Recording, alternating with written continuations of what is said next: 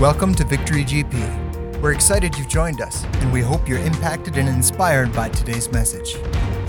Father, thank you for today. Thank you for your word. We ask that you would ignite it in our hearts, that would burn, that it would be something that we couldn't put down, that we couldn't push away, but that we would fulfill according to the purpose that you've given us and the purpose that you have for our church, our community, and beyond. And we just thank you for that today in Jesus' name. Amen. Amen. So Ecclesiastes chapter 12,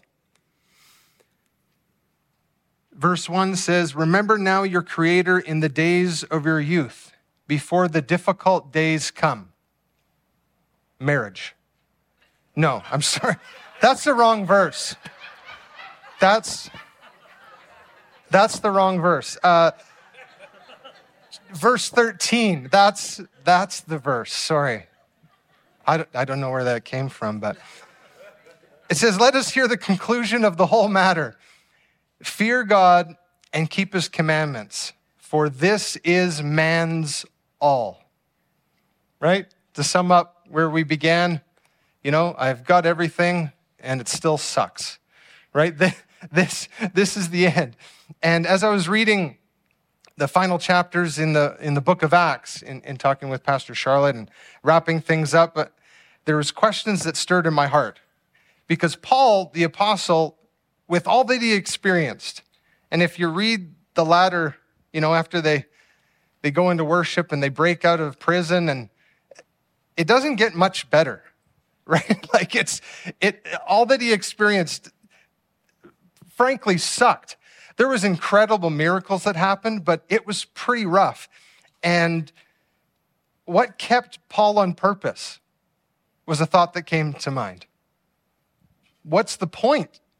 Do you think he maybe said that a time or two? He's jailed. He gets tossed before this person. They say, "We're going to rip you apart and kill you." And he goes, like, really? How many of us would say, what's the point? When it just doesn't get better, right? You're following. How do you stay on purpose when, there's only glimpses of better? Like, wow, that's uplifting. Why am I doing this? Why am I doing that? Why do I continue? Because in the business of our lives, and that's what I've noticed when we move back up here, it's busy up here. It's always busy, right? And you've got to accomplish more in less time. Why? Well, because becoming better or greater means just that. But our beginning text doesn't really point to that, does it? That wasn't what Solomon said, did he? And I'm not downgrading goals or success, and because since moving back to Grand Prairie, from a word that God gave us to move back here, I've set goals and accomplished 90-some% of them, and quite happy about that. But again, it's just a goal, right? It's not man's all, as Solomon says, right? It's just simply a goal. And so in answering these questions, Paul needed to take steps from the point of his salvation to his dying breath that kept him in a place of purpose. Because if it was just for him, for all he went through, he could say regarding Solomon's word, "Fear God," check. He kind of did that. "Keep his commandments," check. He kind of did that. But again, what's the point? Because the 10 Commandments are kind of more personal, right? These are the do's and the don'ts. And to have a relationship with them, you realize why it's a don't. Amen. To a world without Christ, the don'ts are constrictive, right?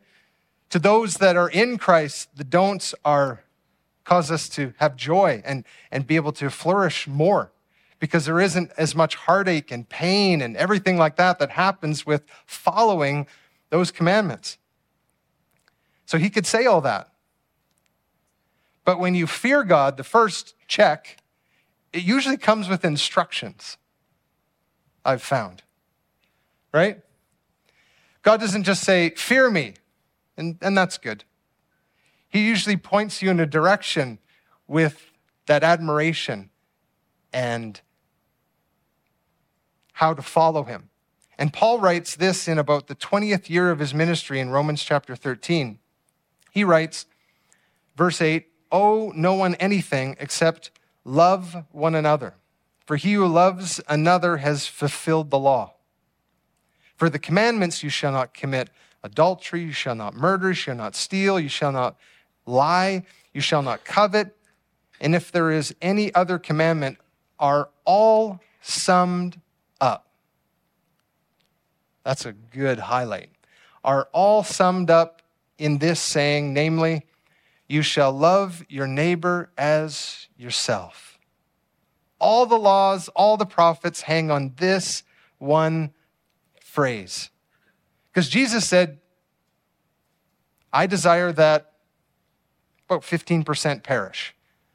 I'm good with those numbers, right? Like it's not, Jesus didn't work off an MLB batting average, right? Like he desired that none perish.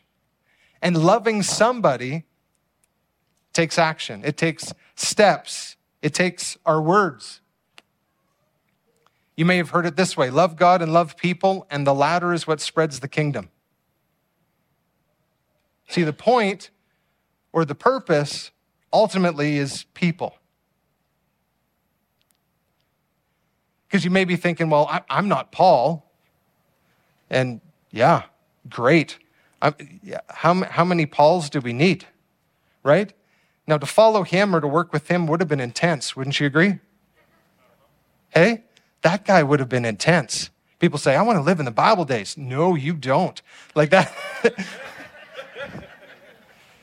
Right? Sing, Silas, sing. We're going to get out of here. Right?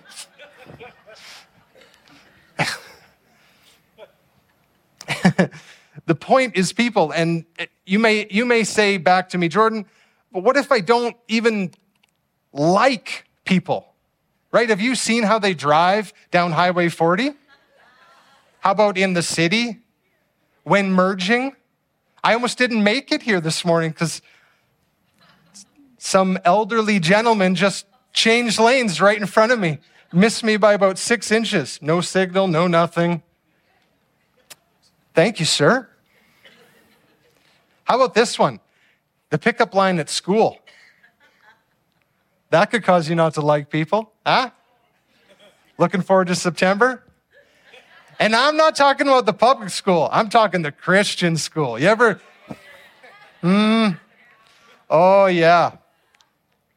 I think I've probably heard the name Jesus multiple times in that pickup line. And it may not have been for the right reasons. To be honest, you're not alone in that boat. Right? What if I don't like them? What if I can't stand the fact that like Paul would say, they want to kill me over and over and over, and I didn't do anything. I'm just sharing a message. I don't like people. Maybe you didn't. So what if you don't? Do you remember Paul, who he was before Christ? Arrogant, judgmental, right? He was a know-it-all because he did know it all. A murderer. So talk about not liking people, right? Now, Jesus takes us a step further, which kind of sucks. He says, if you even think it in your heart, you're guilty. Come on. Give me some slack here, right? We're in the same boat. But he changed. He changed. He changed at the point of his salvation, and he needed to take steps to stay on purpose. He was granted that. See, at Paul's conversion, God says to a man named Ananias, he says to him, go, for he is a chosen vessel of mine to bear my name before Gentiles, kings and the children of Israel. He also said to him, I'll show him the things he must suffer for my name's sake. Now, Ananias, knowing that the guy was a murderer, I'm sure he had a moment of glee when he heard the second part, right? Because we all want justice, right? God is a God of justice. And when someone wrongs you, this guy wronged dozens, hundreds, maybe thousands. And yet, God calls him to do just that. And Paul did that, didn't he? For if we pick up, as we dig into the scripture today, in the later part of the book of Acts, after Paul and Silas make their breakout in Acts 16, they continue, and they're traveling, and they're sharing, they're being chased, they're being threatened, they're received, and they're celebrated. That was good. And so to answer our questions today, I believe we got to look at his examples. We got to look at Paul's steps to stay on purpose, to help us answer what matters most and what's stirring in our own hearts. Because how many know the enemy wants to put a person into slumber? And if he can't put you into slumber, then you know what he'll do? He'll make you angry for what's going on right now. Right? Whether it be the government, whether it be your mortgage coming due sometime, whether it be fuel prices, whether it be, there's a lot of things to get you off purpose in our world right now. In all honesty, there is a ton. There's more than I could ever remember in life. And so when we start to answer those questions, we can truly engage, get excited, and plug fully into what God has in store for us. Because the Bible says you were made for a purpose. Amen? So let's step into a set of scriptures here this morning. Acts 17, starting in verse 15. It says, so those who conducted Paul brought him to Athens. His security team, basically, that's what the Bible's saying. His security team brought him to Athens. Nobody knew him there. And receiving a command for Silas and Timothy to come to him with all speed, they departed. Now, while Paul waited for them at Athens, his spirit was provoked. His spirit was provoked within him when he saw that the city was given over to idols. See, his team brings him all the way to Athens. And he's in an area that doesn't know him. And this is the first step to staying on purpose. How did he keep on purpose? Step number one, we need to be provoked. He's not there on vacation. He's just not getting killed at that point. And he's walking around a city. Another translation says that they were full of idols. Given over to idols, full of idols. There were idols everywhere. And knowing what he knew from the point of his salvation, when he knew everything and then he realized he didn't know nothing, and now he needs to follow this gracious God that saved his soul, it burned in him. And he was provoked to do something. He was provoked to say something. He was provoked to move. The first step to stay on purpose is to be provoked. Well, Jordan, I'm not provoked right now. I'm pretty casual. I'm satisfied. I'm good where I am. If you don't become provoked, something will provoke you. And it probably won't be God. These are things people say when the pastor's not around. It's like this little guy, one of our first, we've fostered children for 15, 16 years. And one of our first little guys, his name was Hunter. And I can't remember, he was two, 3. And so he knew nothing. So we taught him to pray. We taught him to love God, all of those excellent things. And I remember I took him to McDonald's one day, and because that's where you take kids, right? McDonald's, so you have to. It's unwritten law. And I sit him down. He's got his food. I said, just 1 second, buddy. I'm going to go get a drink. I go to the drink. And as I'm coming back, he points to the side where this man's sitting by himself, 40s, 50s, and he yells, "Hey, that guy didn't pray."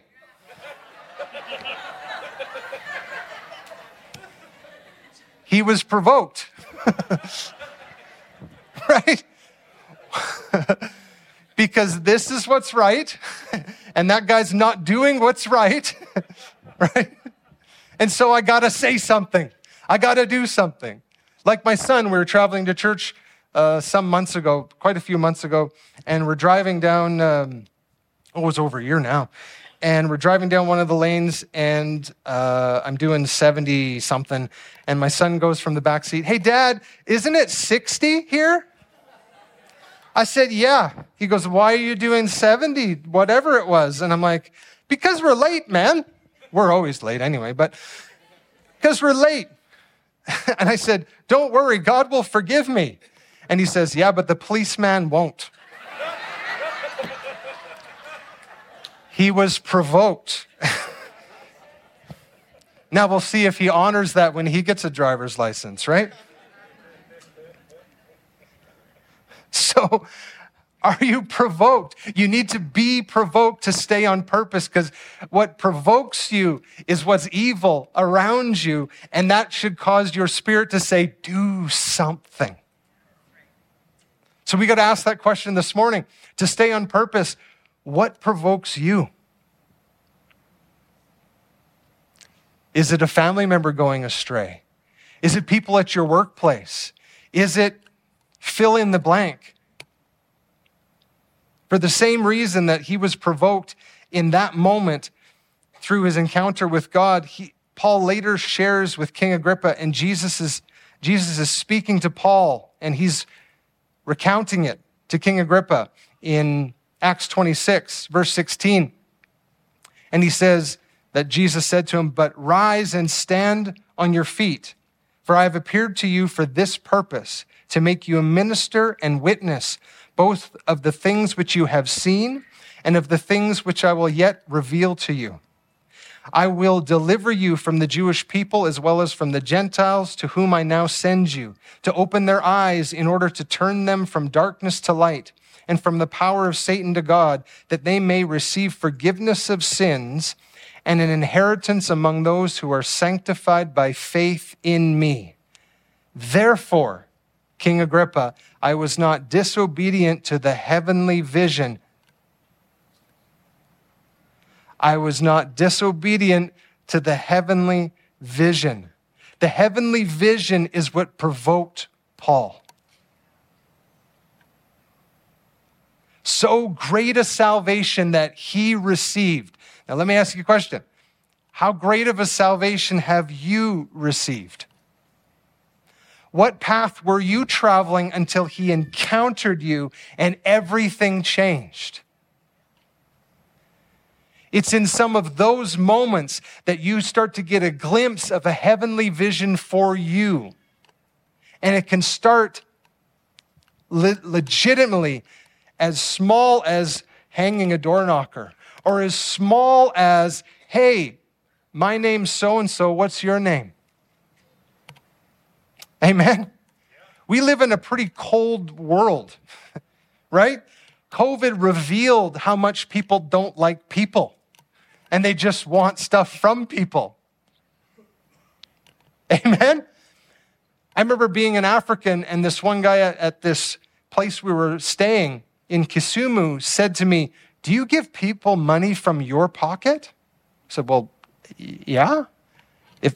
There's lots of reasons why, but yes." "Oh, well, over here, we see somebody lying in the dirt and we figure out a way to get money from them." So, yep. And there's the problem, right? This vision comes when we recognize how valuable this salvation is to us, and in turn, roll that over and say, it'll be for you and you and you and you. You need that. You need that. We all need that. We know the result if we don't receive that. We have this treasure in earthen vessels, the Bible says. And so Paul was provoked, and that the purpose or the avenue which was first declared to Paul, I want you to see this in verse 16. The avenue that this purpose will function in is this: being a minister. Oh, you mean like get a job as a pastor? Get in the PIT program? No. It says a minister is somebody that delivers a message, but look at what it says here. I am calling you to be a minister to what you have seen, and of the things which I will yet reveal. When you rely on what you have seen and you step out in what you've seen, knowing that he's the same God that is no respecter of persons, but he'll do for one as he does for another. And he's not a God, he's God. He can't lie. He's not man. And he'll continue. I am the Lord. I do not change. So what he does one time, he'll do again. We've sang that song, right? He'll do it again. So in an application for us, what have you seen? Search your heart today. What have you seen him do for you, in you, around you? The stories are numerous if you take the time to really ponder. Because we can get locked into what's going on around us and we forget what we've seen. We get visual amnesia when we get into a new trouble or a bad circumstance, instead of remembering what he's shown us. And here's the thing, not only was it what Paul saw, but as he stepped out in what he saw and what he was supposed to do, then God was going to reveal more to him. Oh God, I want to go deeper with you. I want to know more.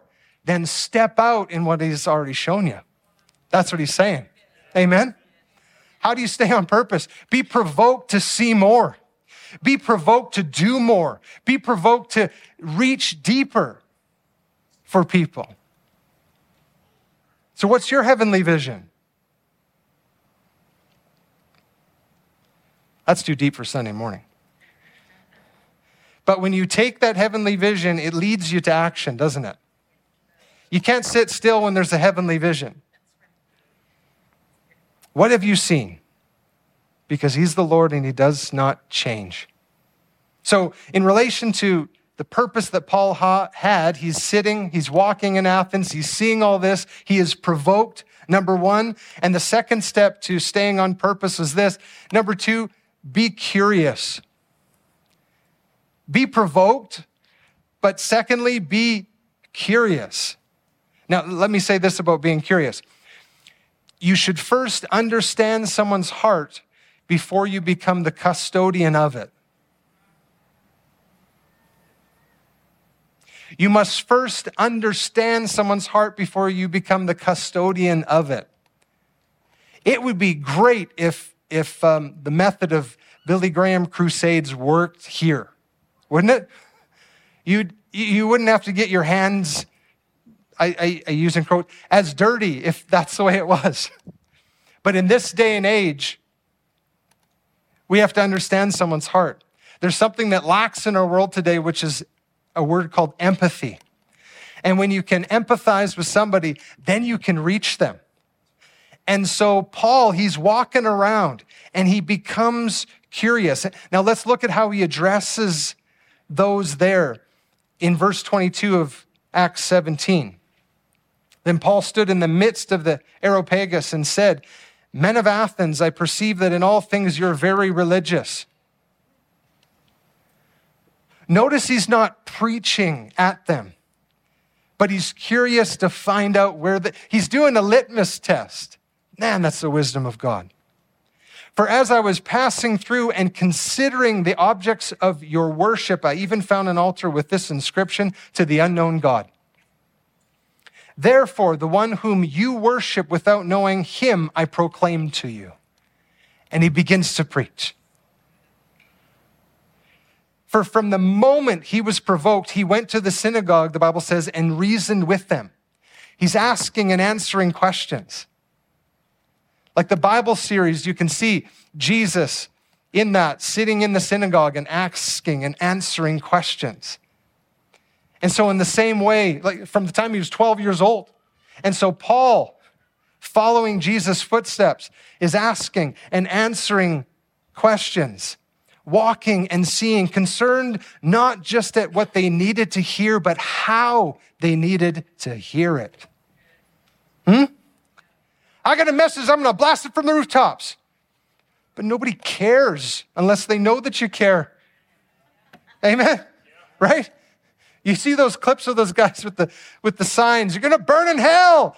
That's true, but you need to know more about them before, and that's not natural. The world doesn't really want to tell you more about themselves, right? I was golfing east of town, and I met this guy who has the exact same name as me, spelt exactly like me.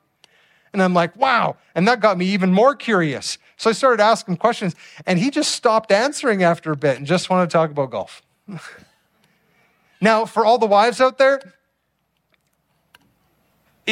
if Jimmy's going through a divorce and your husband goes golfing with him, and when he comes back and you ask him, well, what's happening with the divorce? 9 times out of 10, you know what he's going to say? I don't know. You know why? Because guys just talk about the game. It's counterculture to talk about anything deeper. But that's who we are. We are counterculture. We are in this world, but not of this world. And therefore, to be curious causes you to ask questions, go deeper, find out more. That fellow I was golfing with, when I said something about my kids and taking them out, he never asked how many I had. He never asked if I was married. He didn't ask. He didn't care. And the world doesn't. Amen? They just care if I'm going to birdie before him. That's all he cared, is if I'm going to score better. When he found himself in that situation, he was curious. And that curiousness then took Paul to the leaders of the day, the Areopagus. Notice that? His curiousness took him to a place of prominence to speak to the entire city through them. Curiousness. I had a similar experience in Brooks. As a pastor, a congregation member had a client who was having problems. And in their business, they had their dead uncle walking around their business and breaking stuff in the night. So they were not profitable and they were headed towards bankruptcy. Just random things breaking. And then they couldn't operate their business. So the person in the congregation said, hey, my pastor will fix that for you. And I was sent over there. Hey, go over there. These people need to talk to you. I didn't know what it was about. And I get there and they start telling me this stuff. And I thought, So I became curious. What makes you believe that this is your uncle? What makes you believe that this is right? What makes you believe? And finding out, because they were nominal Catholics at best, like the Christmas, Easter ones, which I was in my past too. And so being curious allowed me to ask the questions, which warmed their heart, which then allowed me to tell them, well, there's no such thing. There's demons and angels. And for the sake of time, I'm not getting into it. But they accepted that message, and through forgiveness and prayer and destroying something that allowed this spirit there, it never returned. And their business became profitable. That miracle started by being curious because I was provoked. Because when I got there, I was provoked 2 ways. Why did you guarantee me to do something? Was the first one. Maybe it was my day off. I don't know. I don't remember. And number 2, this is wrong. That you would believe this, which is causing you to possibly go bankrupt. And it's all because of what you believe, which allows it to operate in your life. There are hundreds of thousands of people that are going through the exact same thing today. And you and I have access to them. As we stay on purpose, and to stay on purpose, we got to be curious. Now, here's the thing. Curiousness shouldn't end at the lost. Amen? Now we're going for it. Exposing the flesh. Because the lost need us to be curious so that they can see who Jesus really is, but the strength of the kingdom comes when we're curious with ourselves. And that leads to step number 3, which we'll see Paul do it, and then I'll dig deeper. Number 3, you got to be partnered to stay on purpose. Be partnered. You got to be curious, but you've got to be partnered, because here, I'll give you another statement. Relationship leads to resurrection. And some people are dying, and some of those are Christians. But many, if not all, are silent. Let's look first at how Paul partnered. Acts chapter 18, verse 1-4 says this: After these things, Paul departed from Athens and went to Corinth. And he found a certain Jew named Aquila, born in Pontus, who had recently come from Italy with his wife Priscilla. And he came to them. So because he was of the same trade, he stayed with them and, say that word, worked. For by occupation they were tent makers. And he reasoned, someone say reasoned, in the synagogue every Sabbath, and persuaded both Jews and Greeks. And then for the sake of time, down to verse 18, so Paul remained a good while. He didn't just pop in, right? Set up the tent, blow out the message, pack down the tent, move on. He stayed a good while. Then he took leave of the brethren and sailed for Syria, and Priscilla and Aquila were with him. Oh my goodness. See, this partnership that he started here with them led them from just working as believers to ministering. That would not have happened, dare I say, unless Paul had partnered with them, got his hands dirty with them, still ministered in the synagogue, and all the while making the tents, telling them about the precepts that he's learned and what he's gone through and how God has set him free. And what does that do to another believer? Gets you excited? Right? Man, when you see and hear miracles around you, you go, oh, I'm next. I'm next in line. I'm ready for this. Let's do this. Or it should. For some, it may just be like, oh, that's good for you. I don't want that pressure in my life. He partnered with them. And they grew to the stature that a little bit later, and we'll read this verse, they encouraged another zealous man who was a preacher named Apollos. In verse 26, it says this about Apollos. So he began to speak boldly in the synagogue. When Aquila and Priscilla heard him, they took him aside and explained to him the way of God more accurately. Whew. And when he desired to cross Achaia, the brethren wrote, exhorting the disciples to receive him. And when he arrived, he greatly helped those who had believed through grace. See the result then? Paul partnered with them, who partnered with Apollos, who the Bible says he greatly helped those people. Yes. Whew. Turn to your neighbor and say, there's room for me. Oh, yeah. Come on, you tent maker, you. There's room for you. Your job is just the provision for your ministry. I'll leave that there. He vigorously refuted the Jews publicly, showing from the scriptures that Jesus is the Christ. Paul's spiritual influence ignited Aquila and Priscilla, which caused them to grow and become activated in the kingdom purpose. So for us, I'm going to ask you this: who are you partnered with? If you've arrived today, please raise your hand. That's what I thought. Only 2. Everyone get around Debbie. Let her pray for you.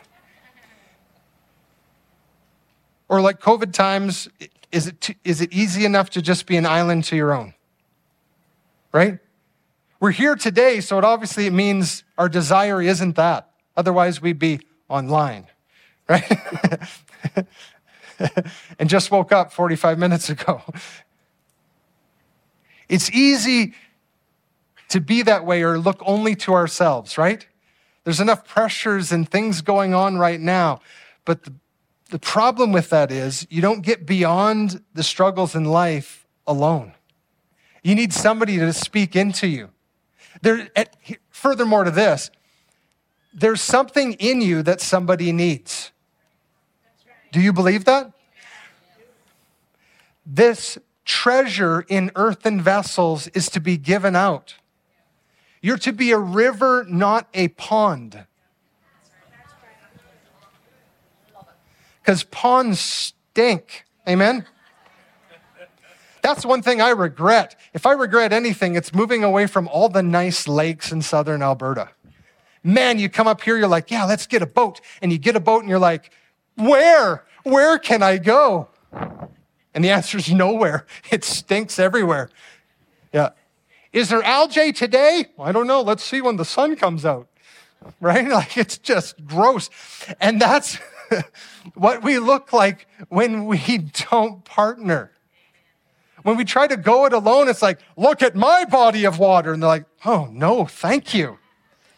Right? If the Bible says iron sharpens iron, and Ecclesiastes 4 says 2 are better than 1 because they have a good reward for their labor, then what right do we have to try to do it alone? To stay on purpose, we must be partnered. And then when you have strength in numbers, both in the body, and I'll also say this, when you have strength in numbers of experiences where God came through, what you have seen, oh man, then you go to the next step. The next step to stay on purpose is be bold. And Pastor Charlotte talked about this a while back. Boldness. To be bold. Acts chapter 23, verse 1, Paul says this. He looked earnestly at the council. And he said, men and brethren, I have lived in all good conscience before God until this day. We're going to get to that. And the high priest Ananias commanded those who stood by him to strike him on the mouth. Now watch this. Then Paul said to him, God will strike you, you whitewashed wall. Right?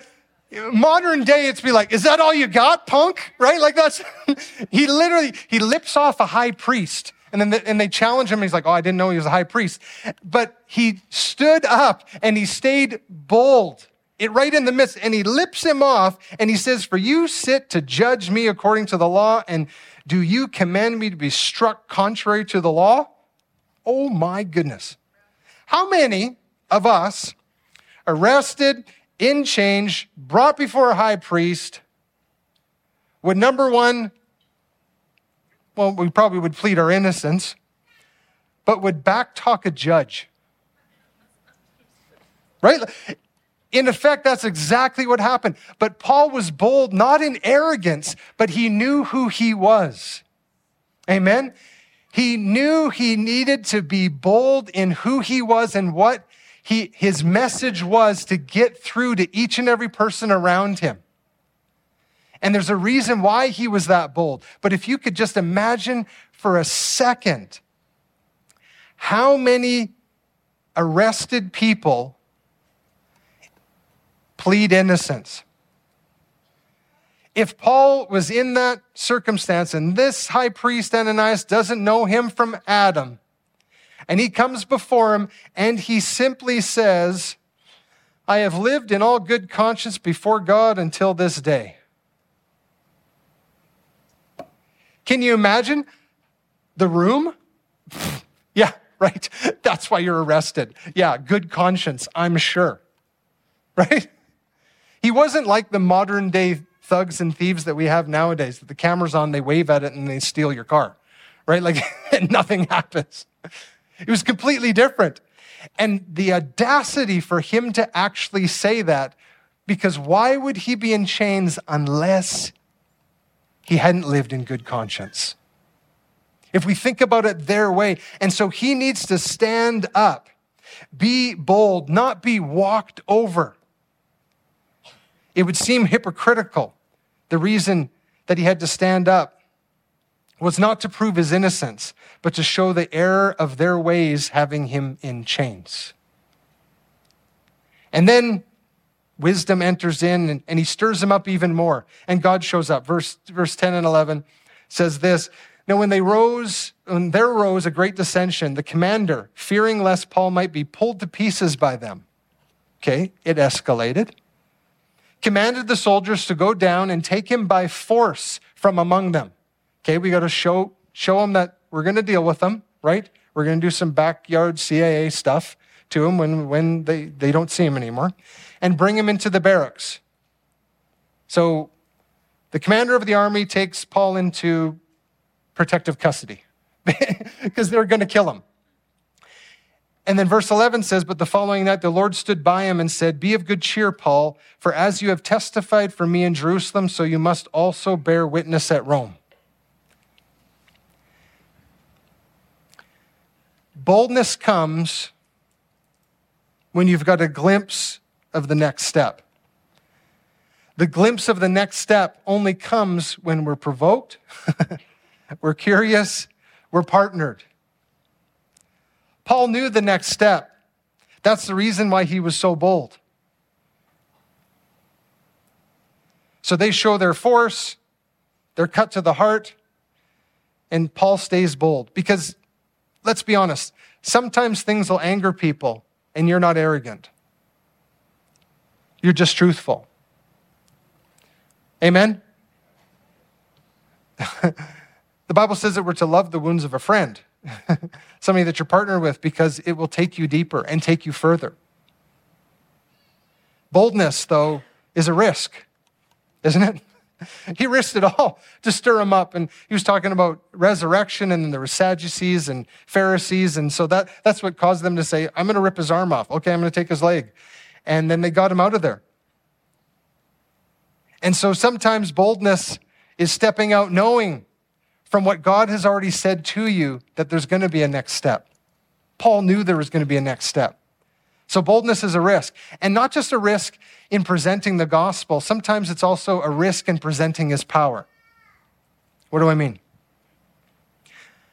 Have you ever offered someone one of God's promises to fulfill, knowing that you can't guarantee the outcome? Hey, I'll pray for you because the Bible says this. And whether that's a believer or an unbeliever.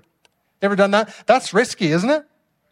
I remember this one time I was working in town here, and I had a manager in Edmonton, and they had a house in Edmonton, and he bought this is like 15 years ago, and he had bought a heritage home. It was like $800,000, which like 20 years ago, that's ridiculous. Like, who does that? And nowadays, that's the entry to the market. But and we're talking. I'm curious, and he basically says, "Yeah, the deal fell through on my other house, but we're already committed on the new one. I'm going to lose it all in about a month."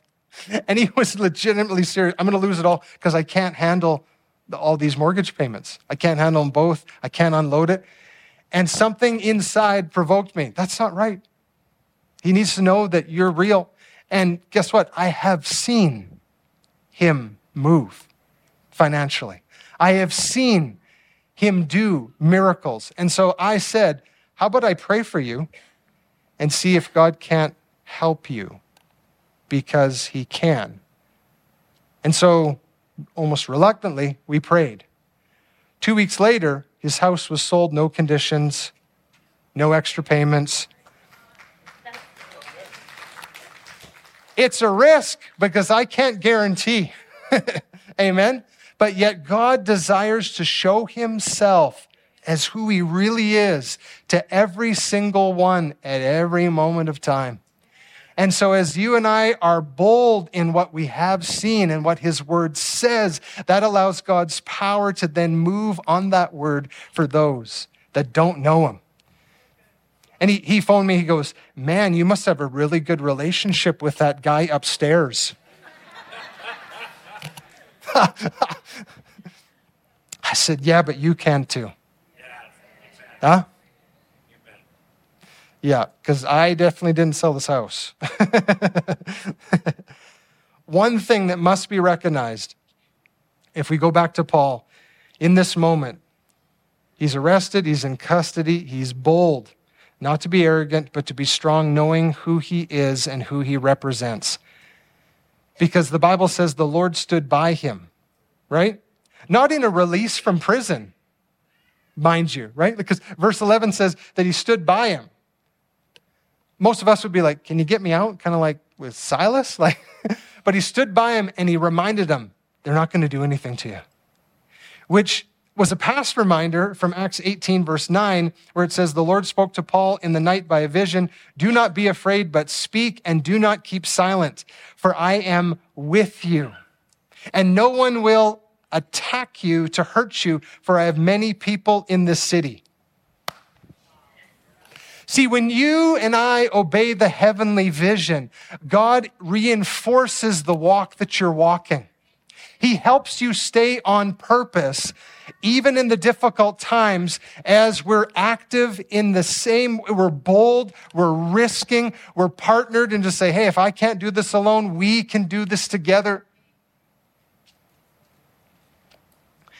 This comes when we obey that vision in the current direction from the Lord, and we let the future be up to him. Hey, how many planners do we have out there? Now everybody look at the planner and say, stop it.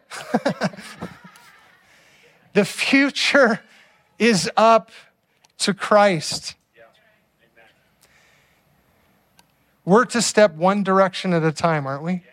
Didn't Jesus say, I only do what I see the Father doing? One step at a time, right? Because if we knew the whole plan, like we know the result of the plan, we win. But if we knew the whole plan, our success ratio would be like those that win the lottery. You know, like 98% are broker 2 years later after they win it. Why? Because they don't have the capacity. Our capacity growing in us comes from our obedience to what we've seen and what he's revealing to us. I'll tell you that. So today, as we are provoked, we're curious, we're partnered, and we're bold, I'll close up today with a takeaway. It's a mouthful. Power and purpose flows naturally or even effortlessly from a spirit that is provoked with the plans of God. Power and purpose flows naturally when your spirit is provoked with the plans of God. It's so true. Because his purpose is where the power flows, because his purpose is always connected with people. And when you're in a place with people, his power is readily available. Amen? You may say, I've followed him for years and years, and I just don't see that power flow much right now. Are you in purpose? Are you in somebody's face, being curious to see them see Christ like you do? Because when you're around a new believer, do you almost get jealous the amount of miracles that happen in their life? When I was a new believer, I wasn't, because I saw them all the time. As you get older and sometimes you step off purpose here and there, same boat? You look and go, why'd you answer his prayer? Do you know that he still drinks, God? You know that person still does this, God? And yet you just did a miracle breakthrough. People, God is interested in the everlasting state of people, that none perish. And every miracle causes that to reveal his purpose, his plan, right? Like at the very end with Paul when they're shipwrecked. It's not in my notes, but he's building a fire and the native people of the area are watching him because they're like, he's a prisoner, right? He's building a fire and a viper comes out of the wood and it says it fastens on him. And they're like, oh, he's dead. And he just shakes it off. And they're like, he's a god. This guy is a god. God's power in that one moment, that pain, because I've never been bit by a snake. It's been close a few times, but I can't imagine that it feels too good, right? I can't imagine what type of power God pushed through Paul's body to kill the venom as it entered his bloodstream to reveal the miracle of the power that he was following. But yet that miracle sent a message that Paul would follow up with so that they would understand there's God, not here. When we're involved with people in the plans of God, power and purpose flows naturally. And so this morning, as we close, let's ask ourselves, am I provoked? When was the last time I was provoked? What have I seen that he intends for me to see again? Or even more? Who can I partner with? Who needs what's in me? What do I need out of those in this body to live out that purpose? And finally, where can I rely on his boldness today, tomorrow, this week, when something's not right? To stand instead of being walked over. Amen? Boldness isn't arrogance. It's us knowing our value and standing firm to it and sharing that it's the same for those around us. Our city needs us to be provoked, united, and bold to see again what he has done. Man, the things I've seen him do in this church with this body of people over the years, and he wants to do it again. And then he says, and greater than these. And greater than these will I do. That's what he intends to show you. That's what he intends to show you. I won't leave this point for a moment. That's what he intends to show. Greater than what you've seen before is just a glimpse of what he wants to show you now and in the future.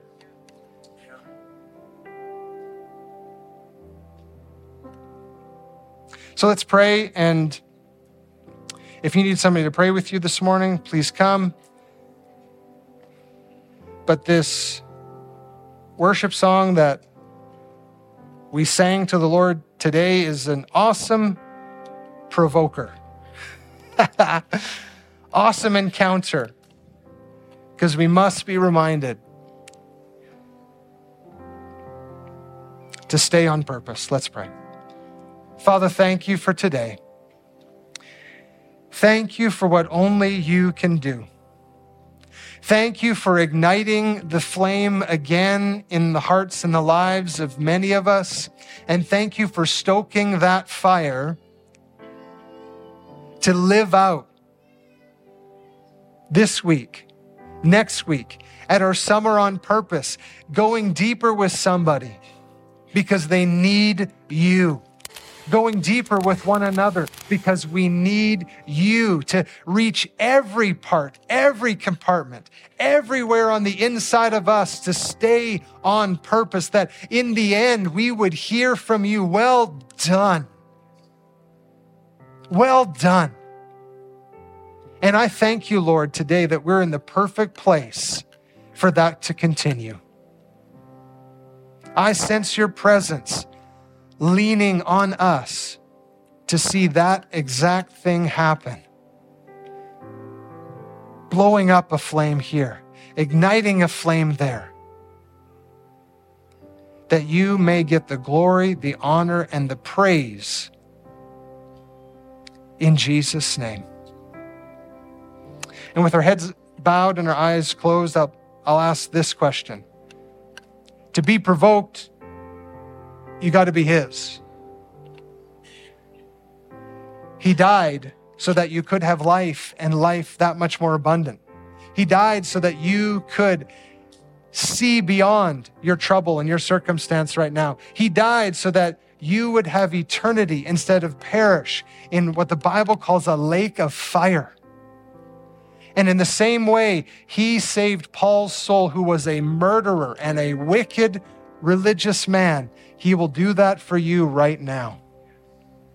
If that's you and you need him to forgive your sins, cleanse you, that you may become born again. Or if you're here and you're saying, I've stepped way away from purpose and I need him to refresh my heart by the power of his Spirit right now, either one, just raise your hand to him. Yeah. I need him to ignite me again. For those that know him. Yeah. Let's pray this together. Say, Father, I thank you for Jesus, that he died for my sins and he rose again, that his life may enter my body, forgive me, and set me on fire for your purpose. In Jesus' name. So Father, today do just that, I pray. That you would ignite those that have prayed for the first time, that you've forgiven their sins, that you'd ignite their soul. For those that have stepped away from purpose and need your connection with your presence right now, that you would do that in them right now, in Jesus' name. As we worship you in closing, that you would do that across this room in Jesus' name. As people may come to be prayed for by the team, that you would do that in them in the name of Jesus. That we may enter our summer on purpose. We may enter the fall as it comes on purpose and on fire to see what you've done before to happen again and that much more. And we thank you for that again today in Jesus' name. And everyone said, amen. Thanks again for listening to this message from Victory Church Grand Prairie. You can stay connected with us on Facebook, Instagram, and YouTube by using @VictoryChurchGP. If you have any questions, would like to access our online resources, or would like to sow into this ministry, you can visit us at www.victorygp.com.